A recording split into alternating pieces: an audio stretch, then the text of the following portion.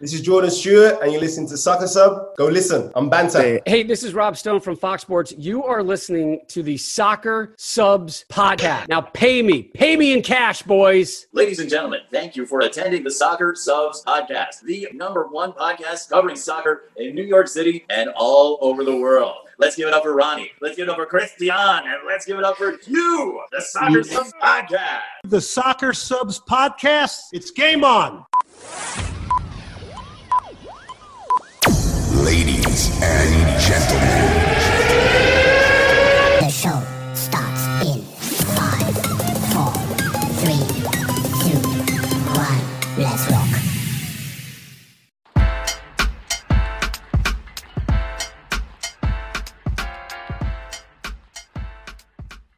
What's going on, everybody? Welcome to the Soccer Subs podcast, episode 26. My name is Ronnie. I am your host. I'm joined here by my two Soccer Subs co-hosts, Christian and Eric. We are missing our boy Hugh today. Fellas, how you guys doing? It's been 2 weeks since I last saw you guys. I was on the West Coast. I missed you guys. I missed a big outing. How you guys doing? Oh, man. It's been a devastating weekend for me, but I'm really happy to be here, joined by you guys, by Eric and you, Ron, of course. I'm going to miss Hugh. This one's for you, baby Hugh.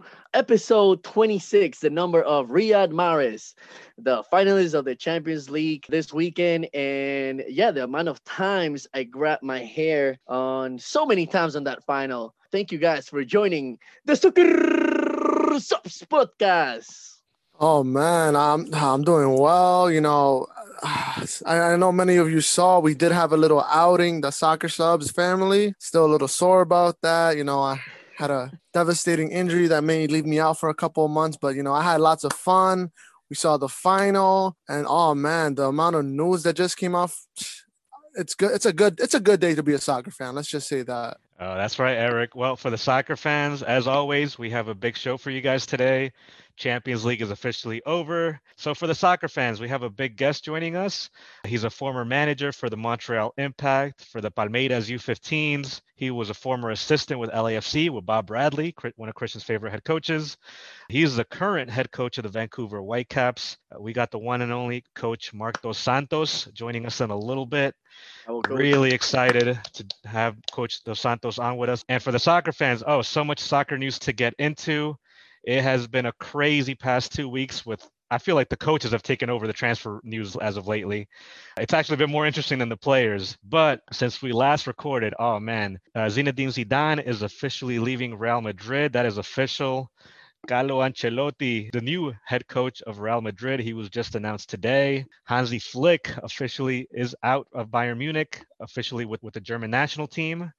Andrea Pirlo being sacked from Juve. I'm not sure if Eric is happy about that, but we officially have Massimiliano Allegri back in Juventus. Our boy Antonio Conte is officially out of Inter Milan. On the player side, oh man, more stuff to get into. Sergio Aguero to Barcelona, again, official. David Alaba to Real Madrid. Wijnaldum from Liverpool to FC Barcelona, that is official as well. Eric, anything else I missed? I mean, sheesh, I'm out of breath, but anything? Oh man, we got Copa America moving from Argentina to Brazil. You know, I don't know how the Argentines are feeling about that. We have Harry Kane, who's rumored to be leaving Spurs. I don't know about that, but that sounds dangerous for any team he may join. You know, we have Thomas Tuchel, who had a fat, nice little payday for himself, you know, got a contract extension until 2024. And as far as I know, I'm pretty sure that's it.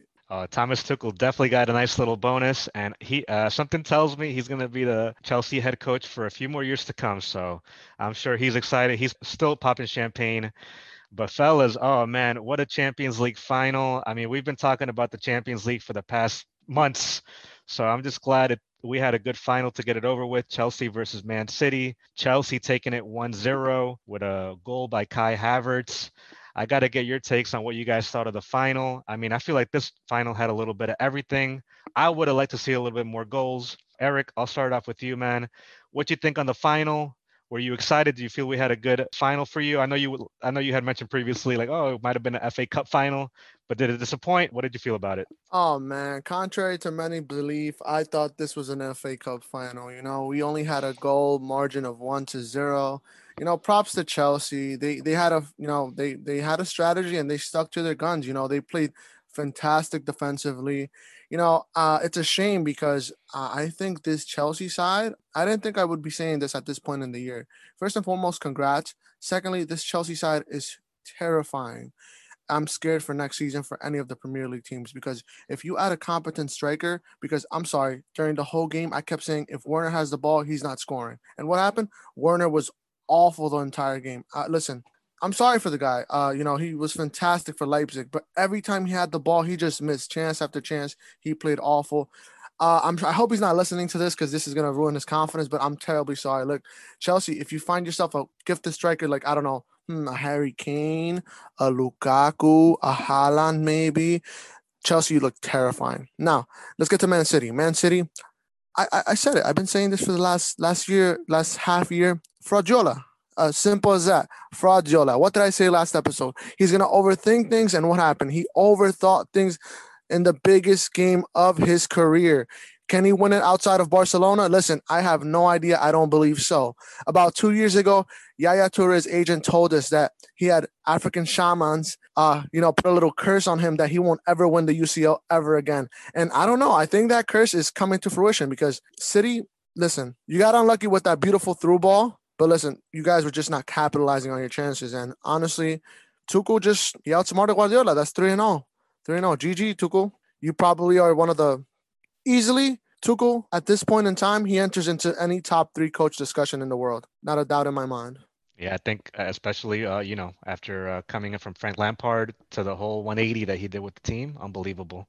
Christian, let me get your take real quick. What you think of the final? Did it disappoint? Did you want more goals? Let us know what you thought, man. I like to say it was an entertaining one. I know it was a lot of strategy, a lot of tactical formations. I definitely was surprised by the lineup. I think we were getting food at the supermarket so we can start grilling it on the game. And then I asked Eric to show me the lineup, and then I see Sterling. I'm like, oh man, what happened? Where did all this come from? And I don't mean that in a bad way because Sterling is a great player.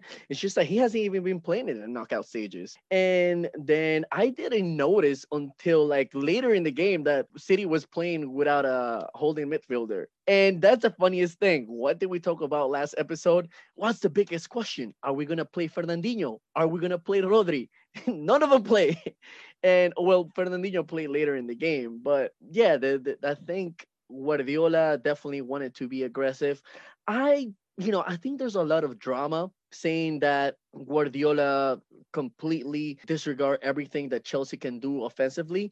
But I think that was an entertaining half. Both teams had great chances. I had to rewatch the game so I can see moment by moment, and both teams had great chances.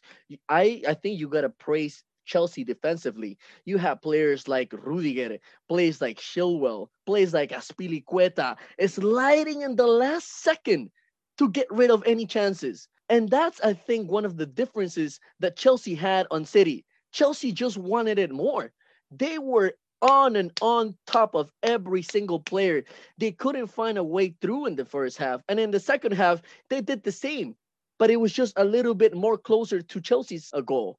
That's the only difference. But the thing is that Guardiola couldn't get through. There's a reason why they couldn't. They only have one shot on target. Is because defensively they were just so compact, and I think they've been doing that since Tuchel came over, and they just intensified it in the final. I think mentally they were more ready. There were some things that I didn't like to see, like Riyad Mahrez had sometimes was walking on the field, and then certain players were just not physically ready to compete against the N'Golo Kantes, against the Mason Mounts, against the Jorginhos. She just seemed to go over and over after each ball, and they weren't getting tired. So, but at the end of the day, I think he did try to fix it on the second half. Unfortunately, Jesus, I think he did some things well. Aguero barely touched the ball. I think he only had one chance and he crossed it over. But that was pretty much it. And I think they ran out of ideas at the end. Is it a problem that they were here for the first time?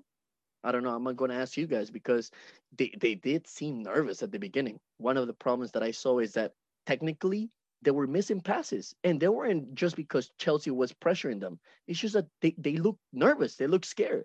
So I think psychologically, being at this stage, it affected them a little bit, and I just wish it didn't because I think you should have been ready from the first, like Chelsea did. Yeah, 100% Christian. I mean, as for me, I gotta say, I'm gonna give all the credit to the back three. Rudiger, Thiago Silva, Azpilicueta, as well as the midfield as well. You had Jorginho, you had Chilwell, you had Kante all over the place, Reece James. I mean, obviously this game was won in the midfield, and I want to say the defense had a huge part of it. Like you said, Man City had their chances.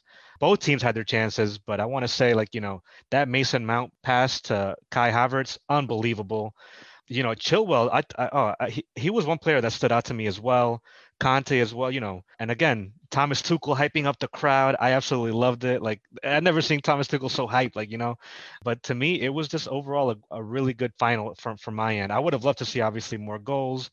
Again, Pulisic could have made it 2-0 in the 72nd, I want to say, but I want to say Man City had their chances, and like you guys said, Sebastian North hit it well on the nail on the last episode. He was talking about Fernandinho or Rodri, and Pep Guardiola. I don't know if he just picked a bad game to just experiment, or I don't know, man. But this Man City team did not look like themselves in this final. Oh man, but I mean, Thomas Tuchel again. We've been giving him all the praise these past few episodes. What a heck of a coach! Very well deserved. I know our friend Chelsea is still popping champagne somewhere over there in upstate New York. To all the Chelsea fans, congrats. Very well deserved. I've been so excited. I think, Chelsea's been onto something for quite some time. I just think they needed the pieces to connect well, and I think they found the coach to connect them. So, from my end, I thought it was a good final. And just for you guys, as a quick question, what do you guys think on Chelsea for the upcoming season? Do you still, like Eric said, do you guys think they're still going to be a threat for the upcoming season? The scary thing is that they have a couple slots, to make transfers and all that. They still haven't made any transfers. They have a possibility to get even better. So I don't know, Eric, just real quick before we go to Marc Dos Santos, just like, what do you think on the upcoming season? Who do you think they could possibly get? Could you see a Harry Kane evolving into Chelsea? Listen, I think Chelsea have all the potential to win the league. I think they have the potential to win the treble. The only thing stopping them is a 23-year-old German named Werner, because quite honestly, he just can't. He can't find his finishing. He just can't finish. He can't score a goal to save his life. I'm sorry for the guy. I feel bad for him.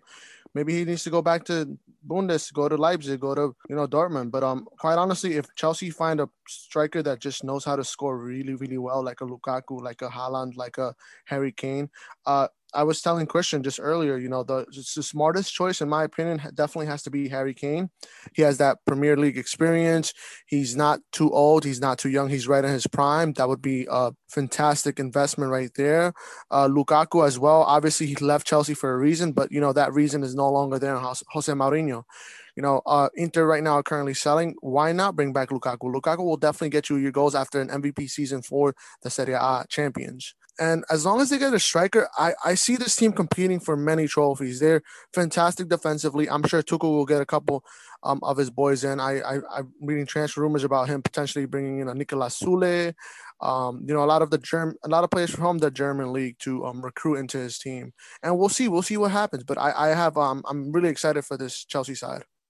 Yeah, no, I think I like what Eric said, especially they're a young team, right? Then Chelsea has a lot to compete for. Compare it to the team that Di Matteo had and where he had like an awful season right after he won it.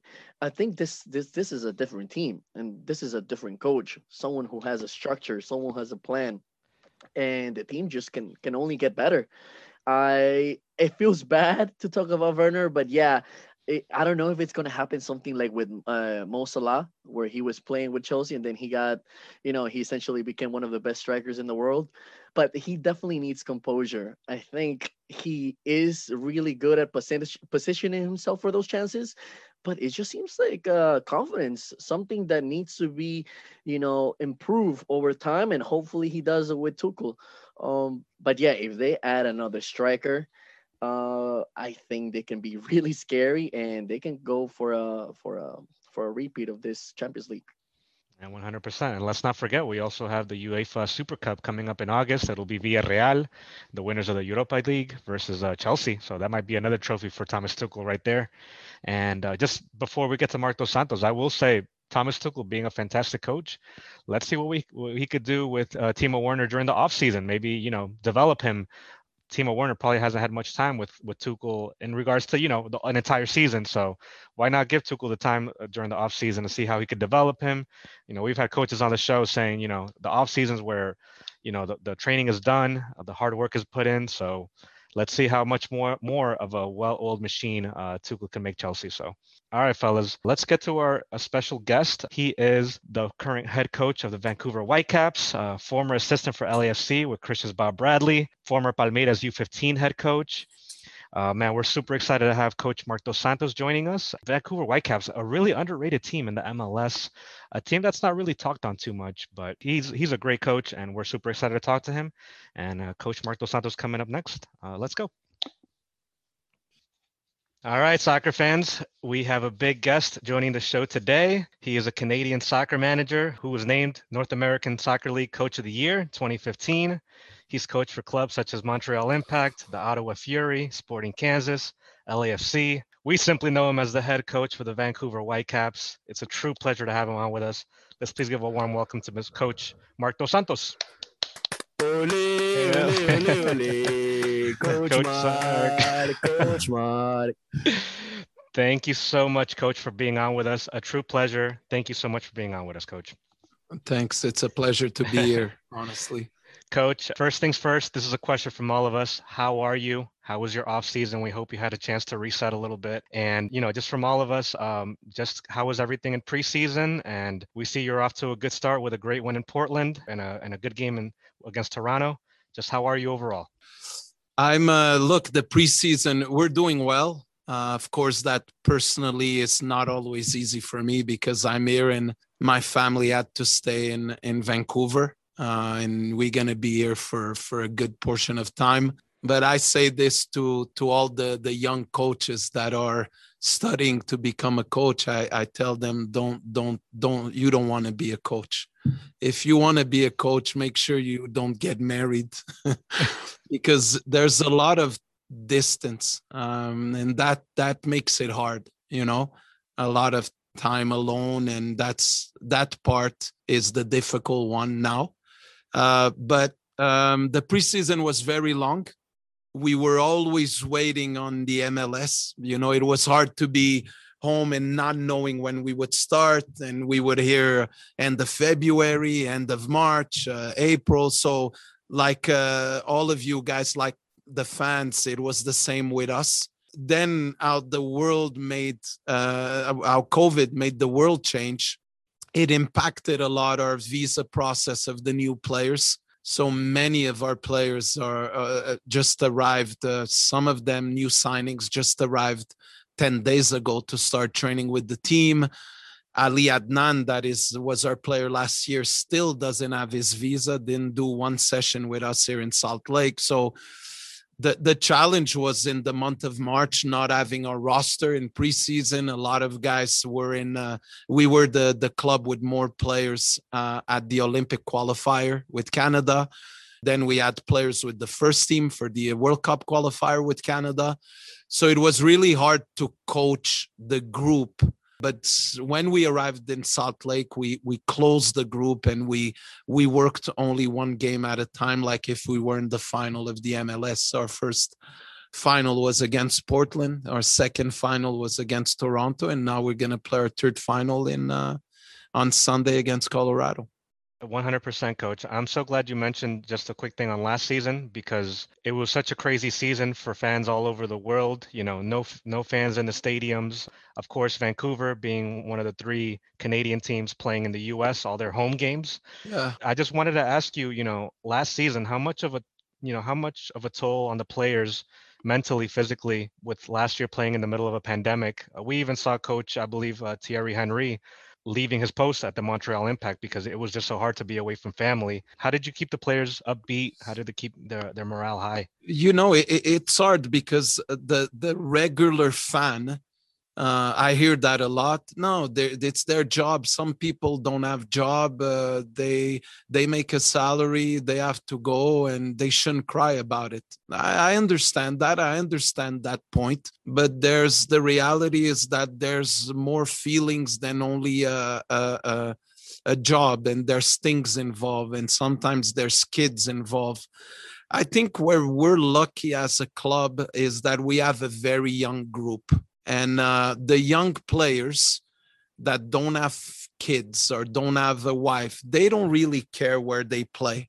They just go and they play. And I think you have much more challenges if you have an older team and there's a lot of wives and a lot of kids, and then it takes a toll. But what I have to tell you is that with time in Portland last year, it started to become difficult because the amount of time outside of our city was long. And when you play in cities where they have fans and the teams where you play against who you play, they go back to their homes, they go sleep in their homes, and you always go back to an hotel, and it lasts for weeks and for months.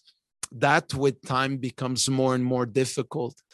It's not easy, but it really develops, at least I feel that it really develops a mental strength that is different, and a resilience in us, and a resilience in our players, a resilience in our family, that they get used to it. I don't know if it's a good thing, but they get used to it, right? So look, that's how we felt last year. Thank you, Coach. Thank you. I'm actually curious, as a coach, obviously, and the team as well, they travel to all these places around, around the whole United States. And, when people think of Canada, some of the things they quickly think of is like, hockey or like, Canadian bacon or something like that. Yeah, Do you mind telling our viewers, it's how the good, the soccer culture is Canadian like? bacon. It's good, the Canadian bacon. Can you tell our viewers how the soccer culture is like in Vancouver? A lot of agents came to visit us, to visit our facility, and from big countries, from Italy, from Spain, from Brazil. And when they arrive in our training facility, they go, wow, in Europe, you only see the bigger clubs with that. The Vancouver Whitecaps as an organization has everything of a Champions League team in Europe. Now, what we don't have of a Champions League team is we don't have all the quality, of course, of a Champions League roster, and we don't have the history of a Champions League team, or even the history of a team. I'm just going to pick a team of Nacional in Montevideo is much richer, their history, than the Whitecaps, because they have 100 years of history. Or a team like a small team in Brazil, or a smaller club like Ponte Preta has much more history than the Whitecaps. But the structure of the Whitecaps, how the club works, how everything is done in the day-to-day, every player that arrives here from South America or Europe is incredibly impressed. And it's not only with the Whitecaps. I think you start to see that more and more in MLS. I don't know if you had the chance to visit the training facility of a club like Atlanta United or Toronto FC or Montreal. It's getting more and more impressive. And what we don't have in MLS or in teams in Canada is the history. Of course, when we talk of Canada and you talk about hockey, Canada is the Brazil of hockey, right? Canada, the kids play minus 30 and they play in small ices that are formed 2v2 and things like that. And it becomes, if for sure, it's by far the number one sport, but it's also a sport that has a lot of years of history. What we need in Canada is to keep growing with the years. And we have to have Vancouver being a club of 100 years of history. And the clubs in Canada are still little babies, I would say, when it comes to the world. But the structure, the training facility, how we treat players is Champions League level, in my opinion. And sort of extending a little bit on the idea of the league development and sort of taking things and learning things from leagues. You've coached in a lot of leagues in your time. Obviously, you coached in Brazil, and I saw, you mentioned a couple of weeks ago, you made the decision not to go up to the MLS with the impact. You went then down to Brazil, and then now you're obviously coaching in the MLS again.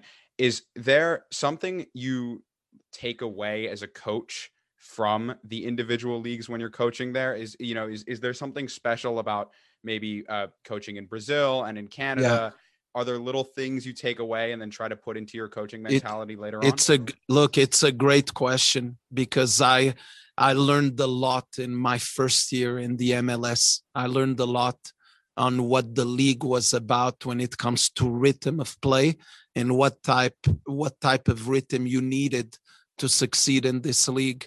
And I think I made a lot of mistakes then, because I'm now in a position to say that I learned. So there's no doubt that when you coach in a league, it helps you understand that league, but it also helps you understand the environment you're in.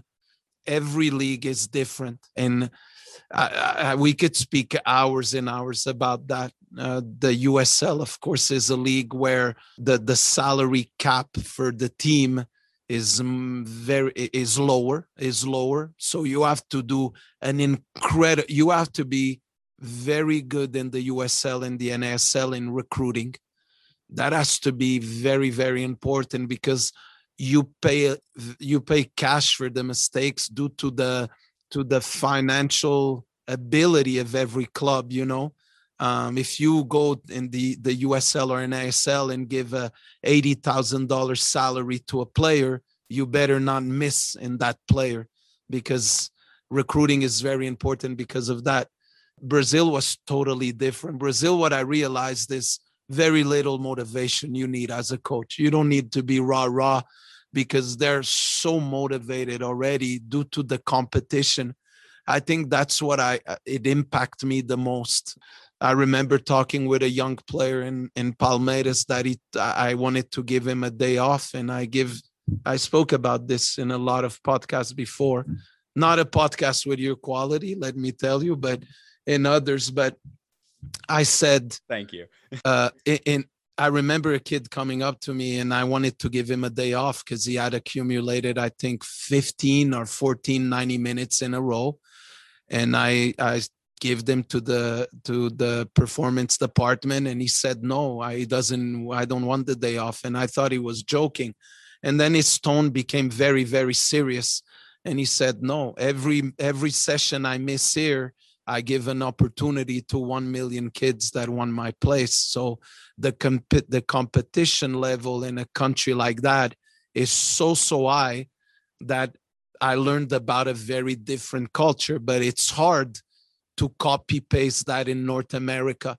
In Canada, I think the experience I lived at Palmeiras was more similar of maybe hockey in Canada, due to the competition of hockey in Canada. But I never found this in soccer yet in North America, that type of willingness to not lose a spot, to fight, at the young level. I think our young players in North America are more comfortable, and they take things more for granted than what I saw in South America. Then the times I was in Europe was more related to coaching education. And in coaching education, I think it's the top place to learn, even if there's a couple of coaches especially in Argentina, that I'm very impressed with and really like them, like Marcelo Gallardo at River Plate. I think that when it comes to coaching education, methodology of coaching, Europe has a lot to offer the young coaches. That is so important that you mentioned that, Coach Mark, because I actually wanted to bring back your experience with Coach Bob Bradley, someone who praises you very highly, and it must have been fascinating to bounce ideas of each other. I love Bob. I love Bob. I love him. And I'm pretty sure he loves you too. He, one of the things that I wanted to know is, what are some lessons that you continue to take with you from that experience? And maybe if you can also talk to us a little bit about the role of the assistant coach, and how can that person make an impact on the team like you did with LAFC? there's two things that I take from Bob.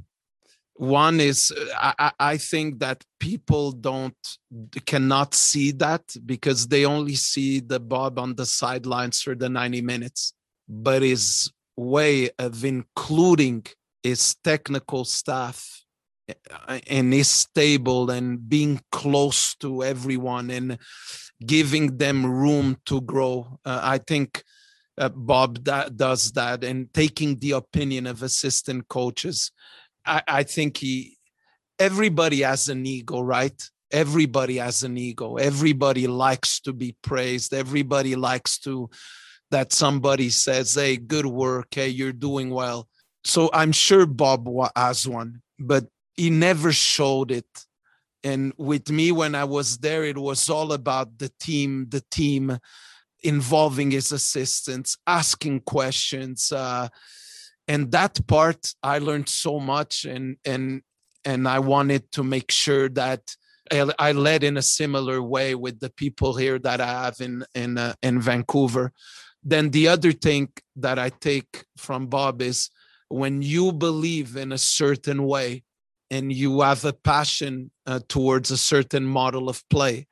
I'm not saying that one is better than the other. When I talk model, you could talk about Man City, that is a team that plays very close to each other, very possession oriented, strong reaction to the loss of possession. But then you have other teams that are good, like Liverpool, that are more vertical in the moments of transition. But whatever is the model that you believe in as a coach, you need to stick to it. And you could adjust some of the things that you're not happy with and adjust in some moments, but your line of work, and Bob does that well. You know, there's a belief, and I think you see it from the style of play of LA.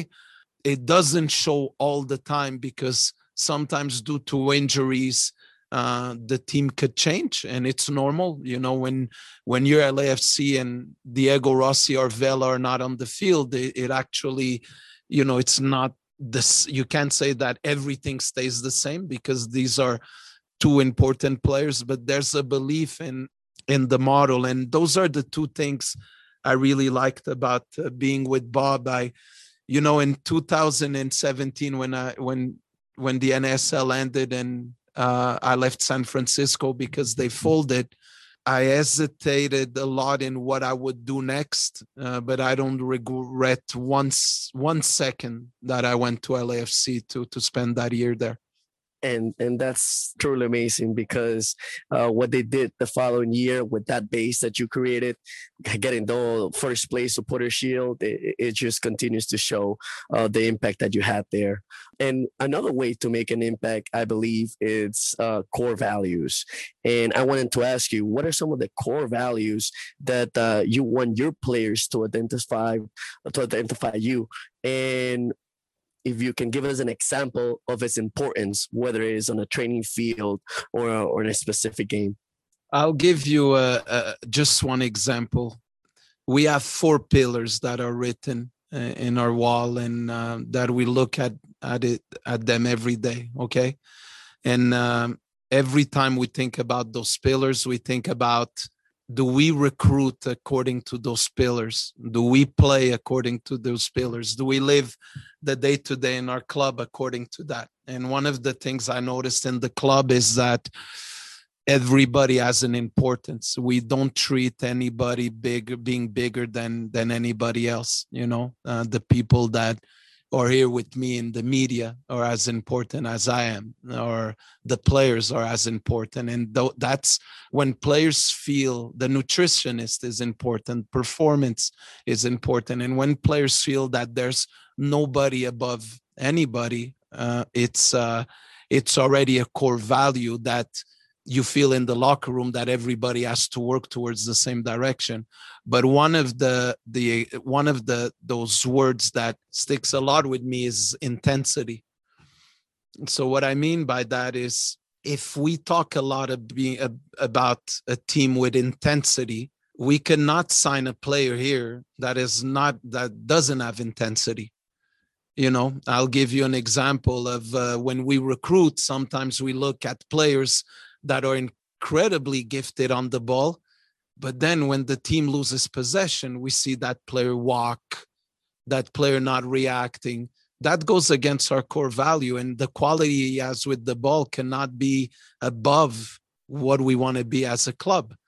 But then it's important that my coaching staff in training, we coach with intensity, and we're not there very lazy going about training.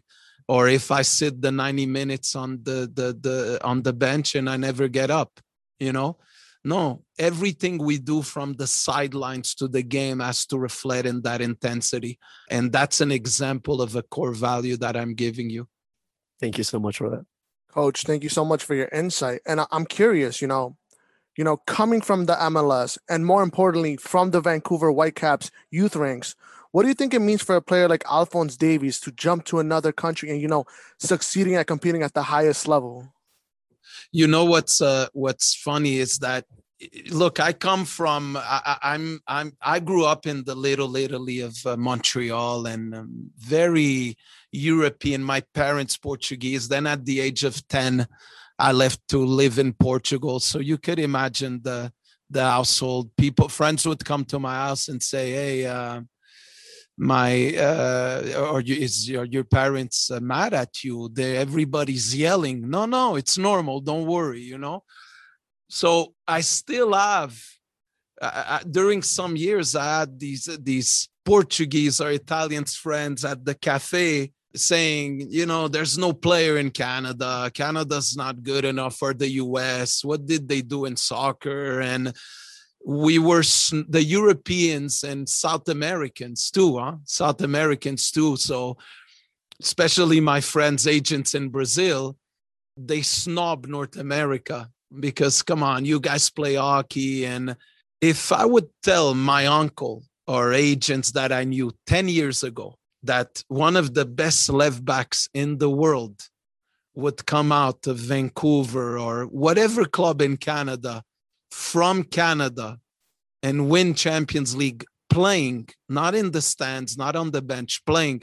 for Bayern Munich, 10 years ago, people would say, you're absolutely crazy. It's like if one of the best wingers in the NHL comes from Brazil. Maybe that's going to happen, but it's so hard, the odds. The thing is that soccer has evolved in North America, and you see more and more that a good player could come from anywhere in the world, as long as the sport is evolving in their country. And yes, to see Alphonso Davies going from refugee to our academy, growing in our club, and to go to Bayern Munich, to play in Bayern, because one thing is to go there, right, guys? One thing is to get a car, and then you're in the roster, you're in the stands. Another thing is to go and to start. It's very hard what Fonzie is doing at Bayern Munich, and I hope people don't just take it for granted. But then you see a Dest that is playing for Barcelona, a Jonathan David, that it's an agent that took him because he had a lot of belief in him, brings him to Belgium on a tryout, and now he's one of the most important forwards of the League One in France, and his team is in first place. So I think we have to grow up, all of us. We have to understand if our background is Portuguese, Italian, Brazilian, or Argentinian, that, man, things change with time. And soccer evolves in every country. And now I'm very careful when somebody tells me, I asked an agent, but where's the player from? Wherever country tells me, I look at the player, because you never know where a good player could be. And talking about academies, I am fortunate enough to work for academy in Queens here in New York. And I guess what I really wanted to ask you is, Queens is where the Prince of New York went, right? Yeah, when he went. So every time I think Queens, I think the movie. Of Eddie Murphy. Yeah, we have Queens, and we also have some talented soccer players as well. No doubt. I wanted to ask you how what are some things that academies should continue doing to continue developing talent like Alfonso Davies, like Serginho Dest, and the other talents that are playing in Europe right now? I think one of the things is things that should happen in Canada or the US have to have it happen more, in my opinion, actually outside the academies. Outside the academies. Our kids only get coached in an organized environment. That's my opinion. And we have to have them in disorganized environments too. And when my last scouting trip was in the end of 2019, because I couldn't go anywhere at the end of during 2020 because of COVID. And I remember driving in Buenos Aires, incredible city, by the way. Maybe they could sponsor me. Fly to Buenos Aires. What a city. What a city. But driving in Buenos Aires, I saw kids playing everywhere. 2v2, 3v3 in small spaces, in big parks. And what we don't have enough in Canada, in the US, is when we drive, we don't see that enough. So the kids only are coached in an organized environment. And that's very difficult to change right now. So I think the academies of the MLS clubs have helped a lot the young players grow, because before their environment was only amateur youth clubs and college. And now they spend more hours in club academy with coaching, with development. But unfortunately, if you look at the countries that are in the best in their sport, in the province of Quebec in the winter, when it's minus 30 and you drive, you still see ice rinks with light and kids playing hockey.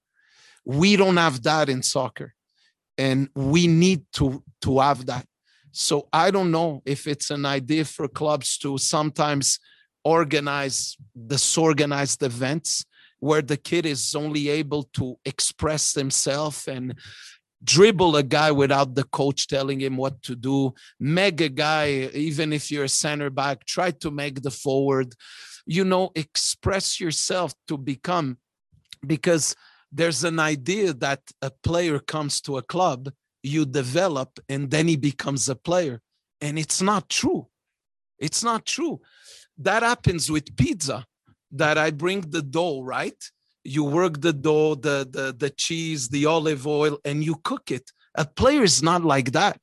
So I'll give you an example. When Neymar arrived at Santos, you know that he arrived at the age of 12 years old already. He arrived there because he was killing everybody in the beach. He was killing everybody in the parks of futsal. And then they said, wow, who's this kid? And that's when he went to Santos. So there's this idea of us taking a young player that has zero ability and we develop him to go to Bayern Munich. It doesn't exist. Kids already have to have a base that comes from this disorganized soccer. And I really believe you when you tell me that there's good players in Queens, because maybe they don't have all the ability for PlayStation and let me go there and daddy has this for me and I'm going there. No, they get bored more easily. Some unfortunately get into crime, but others, they go play 3v3 with friends. But that moment of 3v3, 4v4, it's the base when you go to a club. We don't have enough of that in North America, unfortunately. But again, don't take it as an absolute. It's my opinion based on experiences that I saw in the world. Well, hopefully we can get you on a scouting trip in New York City sometime. I think, guys, I have no doubt that I could imagine the Italian neighbor, the Portuguese neighbor, the Latino neighbor. I'm sure that there is, because I saw more of that in Montreal, to be honest, because maybe Montreal is more similar to New York. But for sure, I think it's something that we miss in our country. And I guess changing lines a little bit, My next question is a little bit more about the identity of the Whitecaps, in that when you have a neutral MLS fan, maybe sort of an East Coast fan who is not a huge West Coast conference, like involved in the sort of playing style. If you ask them to name a couple of teams in the West Coast Conference, a lot of times they might sort of they might overlook Vancouver as one of the big teams. And I sort of wanted to ask you, is it a little bit difficult taking, when you came into the job in Vancouver, having to really develop the identity of the club to be one of those teams that everyone thinks of? Because maybe it has to do a little bit with the fans as well as the players, but is it hard to sort of break the identity of a smaller club, a club that you mentioned, it's difficult when you don't have history as a league, but especially when you have Western Conference teams like the LA Galaxy who have the most history in a league that doesn't have a lot of history. Is it hard to try to break that stereotype? And is it, what is the identity, the sort of culture, the way of the bright lined way of fixing that you guys are going for? It's you guys prepared well for this podcast, man. All smart questions. We had to. But, I got stuck with the one question that might be that might be the sticking point. So I had to prepare that wording really well. No, it's really good. Of course that you have to arrive. When I arrived in Vancouver, it was very clear with the owners where we would go and the amount of work that we had to do. So a lot of that work was when you rebuild something, is some dirty work, because you have to release some guys, you have to think about the next player in the medium long term, and rebuilding is harder than expansion, in my opinion, because expansion, you have a clean sheet. Rebuild, it's not totally a clean sheet, and you have to go from there. But for sure, for us, when we talk in the locker room and we talk about me and Axel about what type of club we want to be, it's very clear for us. And we want to be a club that the teams that play us know how hard it's going to be to play us every day. We understand that we're not going to be a Barcelona type of playing, but we could be a Atletico Madrid type of playing when it comes to identity and how difficult it is to break us and difficult to play against us. That's the identity we want to give to the club. We also want to give an identity that every time you wear the Whitecaps jersey, and if any player wears the Whitecap jerseys, it needs to be a player that is of a very high intensity type of level player. So then that creates a domino effect in the team. There's no cheating, a team that everybody working for each other. That's the type of identity and the type of team that we want teams in the East, when they think about us, they think about that. And that's what we're trying to bring the club, and how we want to build the club. So much insight, Coach. I'm so thankful for everything. I think one of my concluding questions would be, you spoke previously about MLS evolving, about Vancouver, evolving, getting better. Do you think MLS is closer to finally winning CONCACAF Champions League? I just feel that in the big games still, the Mexican teams are just show up when they have to in that moment. And I think exactly, and you guys didn't tell me what you think, but every fan that has been watching CONCACAF sees getting closer and closer to the level. We had years ago, MLS teams had no chance against Mexican teams. Like, the difference was so big. And now every time it goes to a game, there's a game. There's always a game. So it shows how closer it's getting.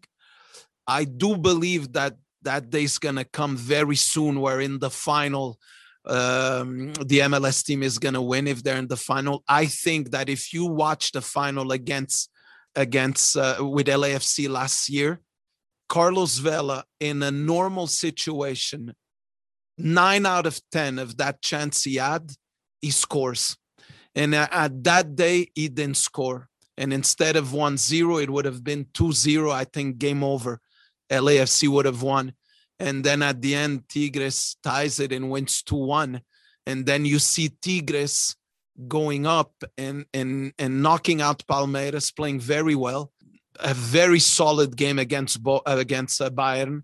So it shows how much the MLS is growing. But what's hard for me to see is how we will respond still when the fans are going to come back, because in Mexico, you do play against 12, and it's not just a nice thing of saying it.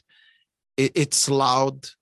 It shakes the stadium. I've been in, remember with Montreal being in Torreon to play Santos Laguna, and I thought there was a earthquake, but no, it was the stands and the fans. So you still have that is a little bit noisier than in North America or in the MLS.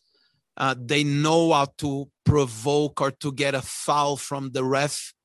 They just know how to do that, but we're getting closer, and I don't want this to be a war, kind of a war, Canada and US against Mexico. No, because Mexicans is a fantastic people with great history that I love. But in MLS, sometimes it looks like MLS against Mexico. I don't think it's that, but for sure it's getting closer, and for sure that that it's coming the day very soon that an MLS club's going to win the Champions League. Who knows if it's not this year. Wow, Coach. I believe we're out of time, but we want to say thank you so much for answering all our questions. We will be rooting you on, from New York, and we believe Vancouver is in great hands with you. Thank you so much for your time, Coach. Thank you. It's a pleasure. Thanks for having me, guys. Thank you, Coach. Very much. Go Whitecaps and go Palmeiras. Exactly. Thank you, Coach. Thank you, Coach. Take care. Stay in touch. Bye-bye. Thank you very much. All right, guys. That was the interview with Coach Marc Dos Santos from the Vancouver Whitecaps. Christian, as always, what you think, man? What you think of Coach? I don't want to sound repetitive, but please, guys, listen to this over and over, minute after minute. You're learning something from him. And I think one of the biggest one that impacted me, his insight on developing players, but they're like on the streets. We got to continue to foster that, engage people, engage kids to continue just playing in the streets like we do in South America. I remember when I was younger, we played with 2 rocks on the side and, just kicking a ball or just a aluminum can. And we just got to see more of that in the U.S. And I think the talent just continues to grow. So I do appreciate him for mentioning that. 100%. Yeah. Coach Marc Dos Santos hit on a couple of good points. And yeah, it all starts at the youth. And obviously he came from Brazil, from the U15. So Coach Marc Dos Santos, thank you so much. Before we get out of here, Eric, I'll let you say peace out before we get out of here. Oh, everyone, thanks for listening. I'm sorry for all you Werner and Chelsea fans. Sorry for all you Guardiola. I'm sorry he's a fraud, But, thanks for listening. I would say what Hugh normally says, but that's kind of his trademark, I don't want him to come back mad at me, but thanks for listening, guys. Follow us everywhere on our platform. We're available on YouTube, Instagram, Twitter. Sorry, Hugh. And Christian, I'll let you have one of the last words. Oh, no. Thank you so much to everyone, all the people that were there in the final. We love to thank the Friendly Foes FC podcast 433 from Singapore. Everyone who joins, who makes this community just much better. Thank you, guys. And I can't wait to be here for episode 27. And as for me, Coach Marc Dos Santos, thank you so much for joining us. A huge thank you to all the soccer fans who have been really engaging. We had our first Instagram Live the other day. Shout out to Friendly Foes FC. Shout out to Sebastian North and the last podcast again for joining us from the last episode. A very successful episode. We're really excited about all the feedback we got from the fans. Definitely keep it up. Let us know your takes, your thoughts. And don't forget to send us an email, soccersubspodcast@gmail.com. And our Instagram, Soccer Subs Podcast on Instagram. We will be back next week with episode 27. We are nearing the Copa America. We're super excited about that. Like Eric said, it's going to be held in Brazil.